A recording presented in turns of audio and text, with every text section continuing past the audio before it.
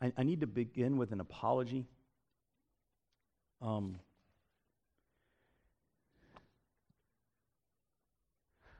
Because and I've done it before, and so I'm apologizing for it, and I guess this is like repentance. I've done it before.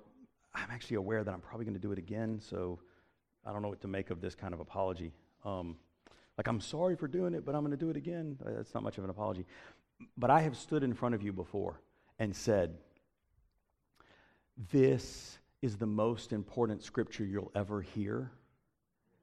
I have. I did it like 5 or 6 or 8 weeks ago. Just earlier this summer, I was like, oh, this is the top of the top. And then I get to a Sunday morning, and I'm like, no, things have changed. And I know you better, and I know me better, and God's revealing more to me, and now this is the most important scripture you'll ever hear. And so that's where we are this morning, right? And I mean that genuinely. This is what it's all about right here, right now. Turn with me to Matthew chapter 16. I'm going to read it from and the screens will reflect this. I'm going to read it from the Message translation by Eugene Peterson. I really like the Common English, and I'll be back. In fact, I'll be back in the Common English before this morning's over. But I'd like to read the first couple of sections from the Message translation. He does such a good job of taking the scripture and presenting it in a way that really works with our modern ears. And this is what he says. When Jesus arrived, this is Matthew 16. I'll begin in what is verse 13. When Jesus arrived in the villages of Caesarea Philippi, he asked his disciples, "What are people saying about who the Son of Man is?" They replied, "Some think he's John the Baptizer, some say Elijah, some Jeremiah, or one of the other prophets." He pressed them. "How about you? Who do you say I am?" Simon Peter said, "You are the Christ, the Messiah, the Son of the living God." Jesus came back. "God bless you, Simon, son of Jonah. You didn't get that answer out of books or from teachers. My Father in heaven, God himself, let you in on this secret of who I really am. And now I'm going to tell you who you really are. You are Peter, a rock. In the Greek, he was saying, you are Petro, a Petros. He uses two words that both mean rock. One is the masculine and one is the feminine. He's saying, you are a rock, right? You are a rock. This is the rock on which I will put together my church. A church so expansive with energy that not even the gates of hell will be able to keep it out. And that's not all. You will have complete and free access to God's kingdom. Keys to open any and every door. No more barriers between heaven and earth and heaven. And then the way Eugene Peterson translates it, which sounds so much like our scripture from a few weeks ago. Our message from a few weeks ago.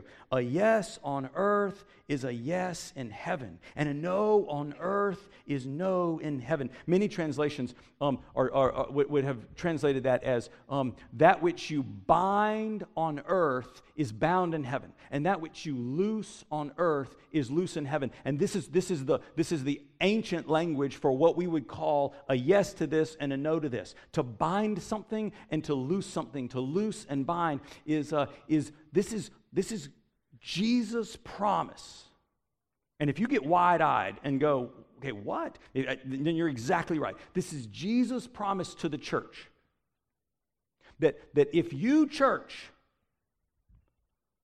are aligned with me, then what you do down here is ratified up there. If you, church, are aligned with me, then what you are against down here is ratified up there. Now, of course, there's a big, huge, ginormous asterisk, which is what? Well, you got to be aligned with God. But if you are aligned, it's this massive responsibility, this unbelievable word that Jesus gives to not just Peter, but to the church, and we are the church together. What you say yes to down here, heaven says yes to. And what you say no to, heaven says no to. And then he finishes up this little section. He swore the disciples to secrecy. He even made them promise they would tell no one that he was the Messiah. Jesus asked his disciples, what do people say about me? And the answers are all either people or types of people from the past. You call that, right? Oh yeah. So we're hearing on the street, because we got our ear to the ground. We're hearing on the street that people think maybe you're Elijah, or maybe you're Jeremiah, or you're one of the other prophets, right? And the Jews didn't believe in reincarnation, but what they're saying, and I like the way Tom Long wrote in his commentary, what they're really saying is the people see you and it feels like déjà vu. Everybody, maybe not everybody. I don't remember how old I was when I experienced my first sense of déjà vu, but I mean, it happens from time to time. Like you'll be sitting somewhere, you'll be walking somewhere, and you'll have this flood, like in your head that says, "Whoa, I've been here before." I think it's chemicals. I think it's the way our brain works. Like I think that's my sort of pseudo medical understanding of what déjà vu is, and maybe you can tell me something different. But here's the problem with it.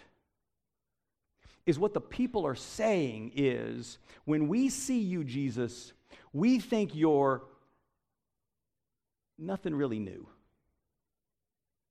I mean, you remind us of this thing from the past. To put it in another way that popped in my head, we think that you're like the little figurines we have of the characters from our past, and we can dust you off, but the best we'll do with you is put you right alongside of these other big prophets in our little curio cabinet of religion. And we'll say, no, he's not really any different, any new. He's just like them. And so we're gonna either put him right next to Elijah because he's like Elijah. We're gonna put him right next to Jeremiah, or he's like, or maybe he's like Habakkuk or Zephaniah or one of the other prophets that they were thinking of. You're nothing really special. You're nothing really new. Tom Long goes on to say, the people have turned Jesus, who is a window to the kingdom of heaven, into a mirror. They look at Jesus, but see only the reflection of religious ideas from their past. Now, listen closely to this. Encountering Jesus reveals who we really are. Encountering Jesus reveals who we really are. Jesus is Jesus. Jesus is rock solid. Jesus is not changing throughout history. Jesus is the Messiah. Jesus is the Son of the living God. Jesus is the past, the present, and the future all rolled together. But when we encounter Jesus, what's revealed most of all is who we are based on how we react to him. And I can see through Jesus into heaven if I choose to, if God allows me to, but I can just as easily see not through Jesus, but I can see in Jesus a reflection of what? Myself. I look at Jesus, and this is the bad example. I look at Jesus and I'm like, yeah, well, he was just a really wise teacher. I mean, because read him, he was a wise teacher. Or I look at Jesus and I read him and it's like, man, he loved people. Jesus just loved people. Nothing more, but he just loved people. Or I look at Jesus and I see this reflection of, he was this hippie dude and he loved the earth and the planet and he talked about sparrows and, he was so good like that. How was that? That was hippie? Maybe it wasn't. That's not enough. Because I've just turned Jesus into a reflection of myself. So Peter's confession is extraordinary. Because, and Jesus says it himself, because God God has revealed this to you. You didn't come up with it on your own. When Peter says, you're the one, the Messiah, the one who was promised in the past, who will change our future, and you're here in the present, this is of God. And it's worth saying that we're in our 4th week of doing this, but it's worth saying, Jesus tells yet another person, good answer. It's a lie that the gospel is filled with sin and condemnation and hell and fire and brimstone. It's a lie to say that that's all that the scripture is. No, the other half of the gospel is that Jesus is for us. Jesus loves us, and he on a regular basis is telling us, good job. Good job. You got it right. Nah, maybe you didn't get it right, but you got it right this time. I mean, he is for us. And yet again, he's for Peter, and it's beautiful and it's amazing. And if Peter could have, he would have just had the sun stand still in the sky and all clocks on the earth to just stop if they had clocks. I mean, it would have just frozen right there. And what we're going to read in a second is that he really wished it would have.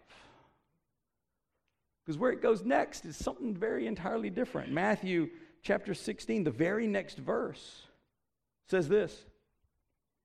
Then, so Jesus isn't done. Then Jesus made it clear to his disciples that it was now necessary for him to go to Jerusalem, submit to an ordeal of suffering at the hands of the religious leaders, be killed, and then on the 3rd day be raised up alive. Peter, read the words. Read the words. This is not Scott adding to the Bible. This is in the scriptures. What does it say? Peter took him off to the side. And came over here and said, you guys stay over there. Jesus, just real quick. That's not right. There's no way that's what's going to happen. No way. Jesus says to him, Peter, get out of my way. Satan, get lost. You have no idea how God works. And the other 11 are all leaning in going, oh, snap, he called him Satan. Satan. But then we have to remember, Jesus has a little bit of history with Satan, doesn't he? All the Gospels tell us that Jesus was baptized, and the very next episode, moment, minute of his life, he's whisked off into the wilderness, where he's fasting and preparing for what's coming next. And at the end of that ordeal and trial, Satan himself comes to Jesus to tempt him. Once he does it, twice he does it, and on the 3rd time, which Matthew tells in chapter 4, verses 8 and 9, it happens like this. Then the devil brought him, Jesus, to a very high mountain and showed him all the kingdoms of the world and their glory. He said, I'll give you all these if you bow down and worship me. So I know we've gone back in time. We're doing a flashback real quick, all right? We're going back in time, and what we realize from this scene is that Satan comes to Jesus and says, I'll give you all the power. I'll make you the Messiah. I'll give it all to you. And I'll let you skip the suffering. What a deal. And Jesus says, not just no, but no way.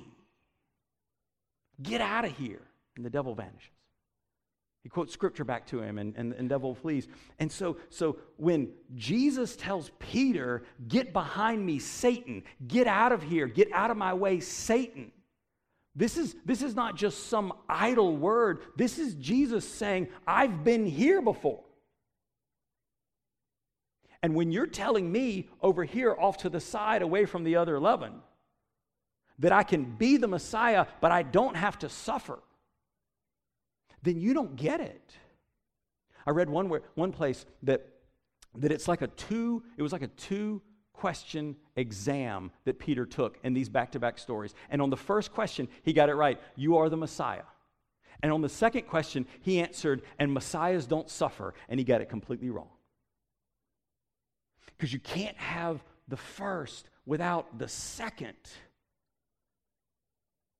It's the agenda of hell to tell us we can live our best true life. It's the agenda of hell to tell us that our humanity can avoid trouble and suffering. It's the agenda of hell to tell us we don't have to go through the tough stuff, that there's a shortcut, that there's cliff notes, and we can just skip reading the whole book. It's the agenda of hell to tell us this, and Jesus tells Peter, get out of here. That's of the devil. And I won't stand for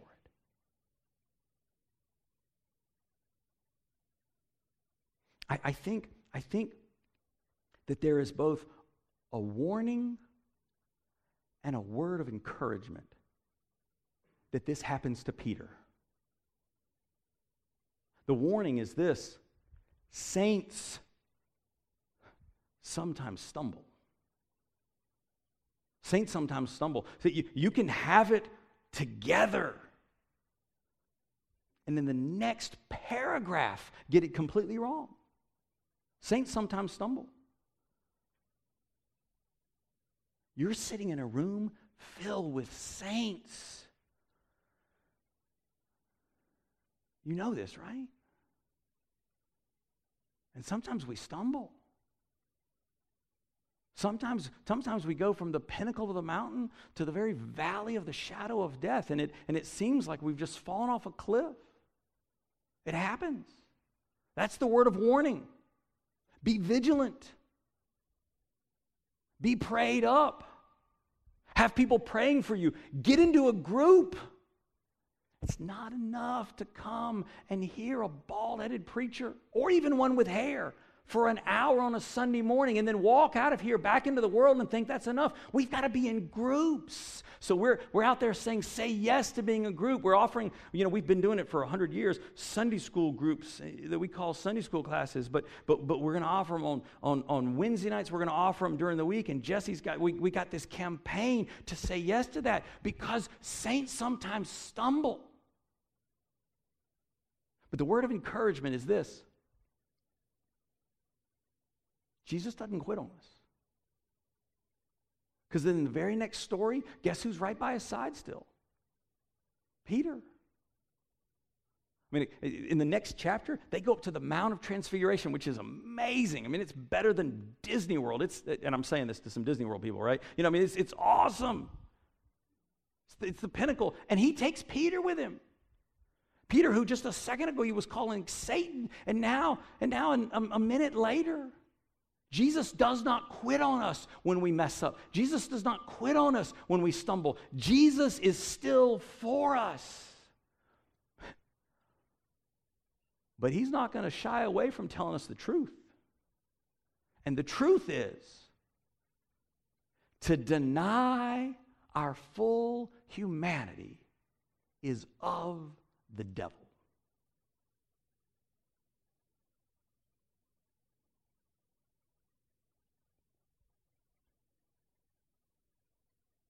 Jim Hauser was at the 8:30 service this morning, along with his 2 sons and others in his family. And I tell you, in all my ministry, I don't know that I've ever shared prayer concerns and had a pastoral prayer more difficult than just a half an hour ago. Because it's easy to read off a list. I mean, Larry, it's easy to read off the list and say, well, we're happy about this, and we're sad about this, and we're pulling for them this. It's easy to do that when they're somewhere else, but when they're in the room,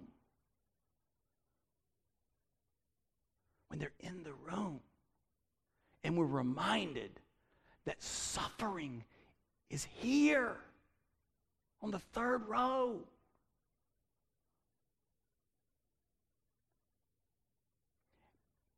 And it's hell that would tell us we can avoid it. To encounter Jesus is to come face to face with the one who reveals who we truly are. We are made in the image and likeness of God. We are called beloved. And we will have trouble. And there's no shortcut around it, and there's no way around it. And this is countercultural, and this is against the world, and it's been that way, not just for a year, not just for a couple of years, it's been that way for a long time. Some of you in the room were around in 1970. So some of you in the room remember it closely. Some of you in the room, I'm looking at people and you're like, no, I wasn't. What you talking about? 1970, we've read about it. We've studied it. We lived through it. Ready? You with me? Ready, church? So 1970, the world is flipped. America is flipped upside down with this social upheaval. Sex, drugs, rock and roll, free love. I mean, it's over the top. A group of seminary students in 1970 from Perkins School of Theology down in Dallas, in between semesters, get together and they want to spend time not just studying in the books. They want to spend time like learning from how the culture is getting it wrong and what the church can say about it.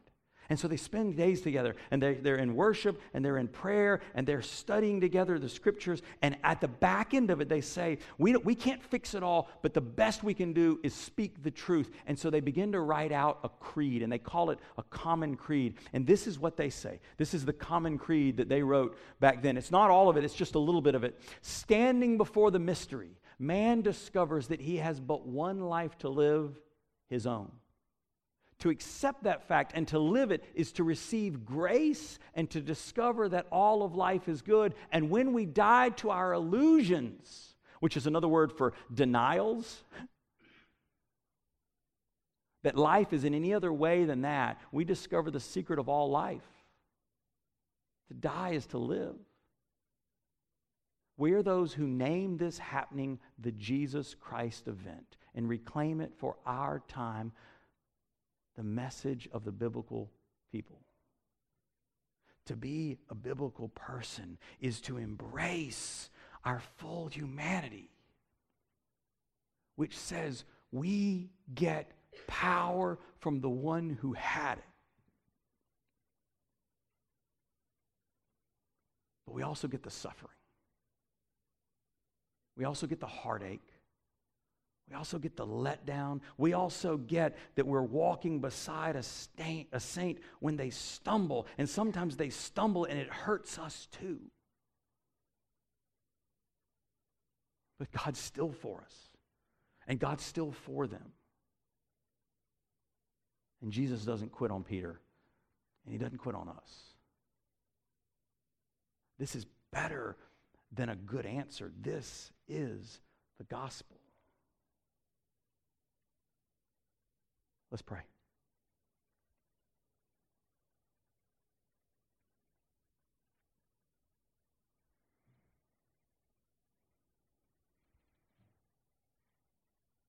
Gracious God,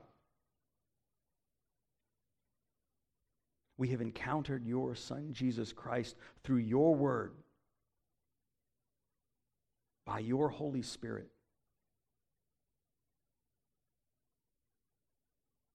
Help us to believe the truth. Help us to stop denying. Help us to move away from illusions and falsehood and lies.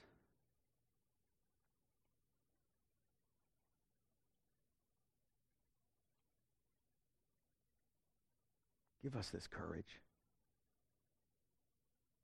Help us, we pray. And may our lives touch others. This is the high calling.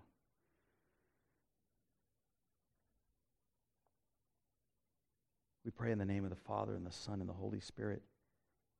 Amen and amen. John Wesley rarely broke from his Anglican roots. He was a priest in the Church of England, the founder of Methodism, this movement that still goes on today that we're a part of. But he actually did break from his roots when it came to communion. He believed, and this is different than the church then, he believed that every person should take communion. Even those who hadn't been baptized, even those who maybe hadn't even professed their faith in Jesus Christ. Because he had seen that the very act of standing up in church and walking forward and receiving the bread and the juice converted people on the spot. This act, this sacrament, it's an invitation. Join with me as we hear these words of the church. Christ our Lord invites to his table all who love him, who earnestly repent of their sin and seek to live in peace with one another. Therefore, let us confess our sin before God and one another as we pray. Merciful God, we confess we have not loved you with our whole heart. We have failed to be an obedient church. We have not done your will. We have broken your law. We have rebelled against your love. We have not loved our neighbors, and we have not heard the cry of the needy. Forgive us, we pray. Free us for joyful obedience. Through Jesus Christ our Lord. Amen. Let's pray.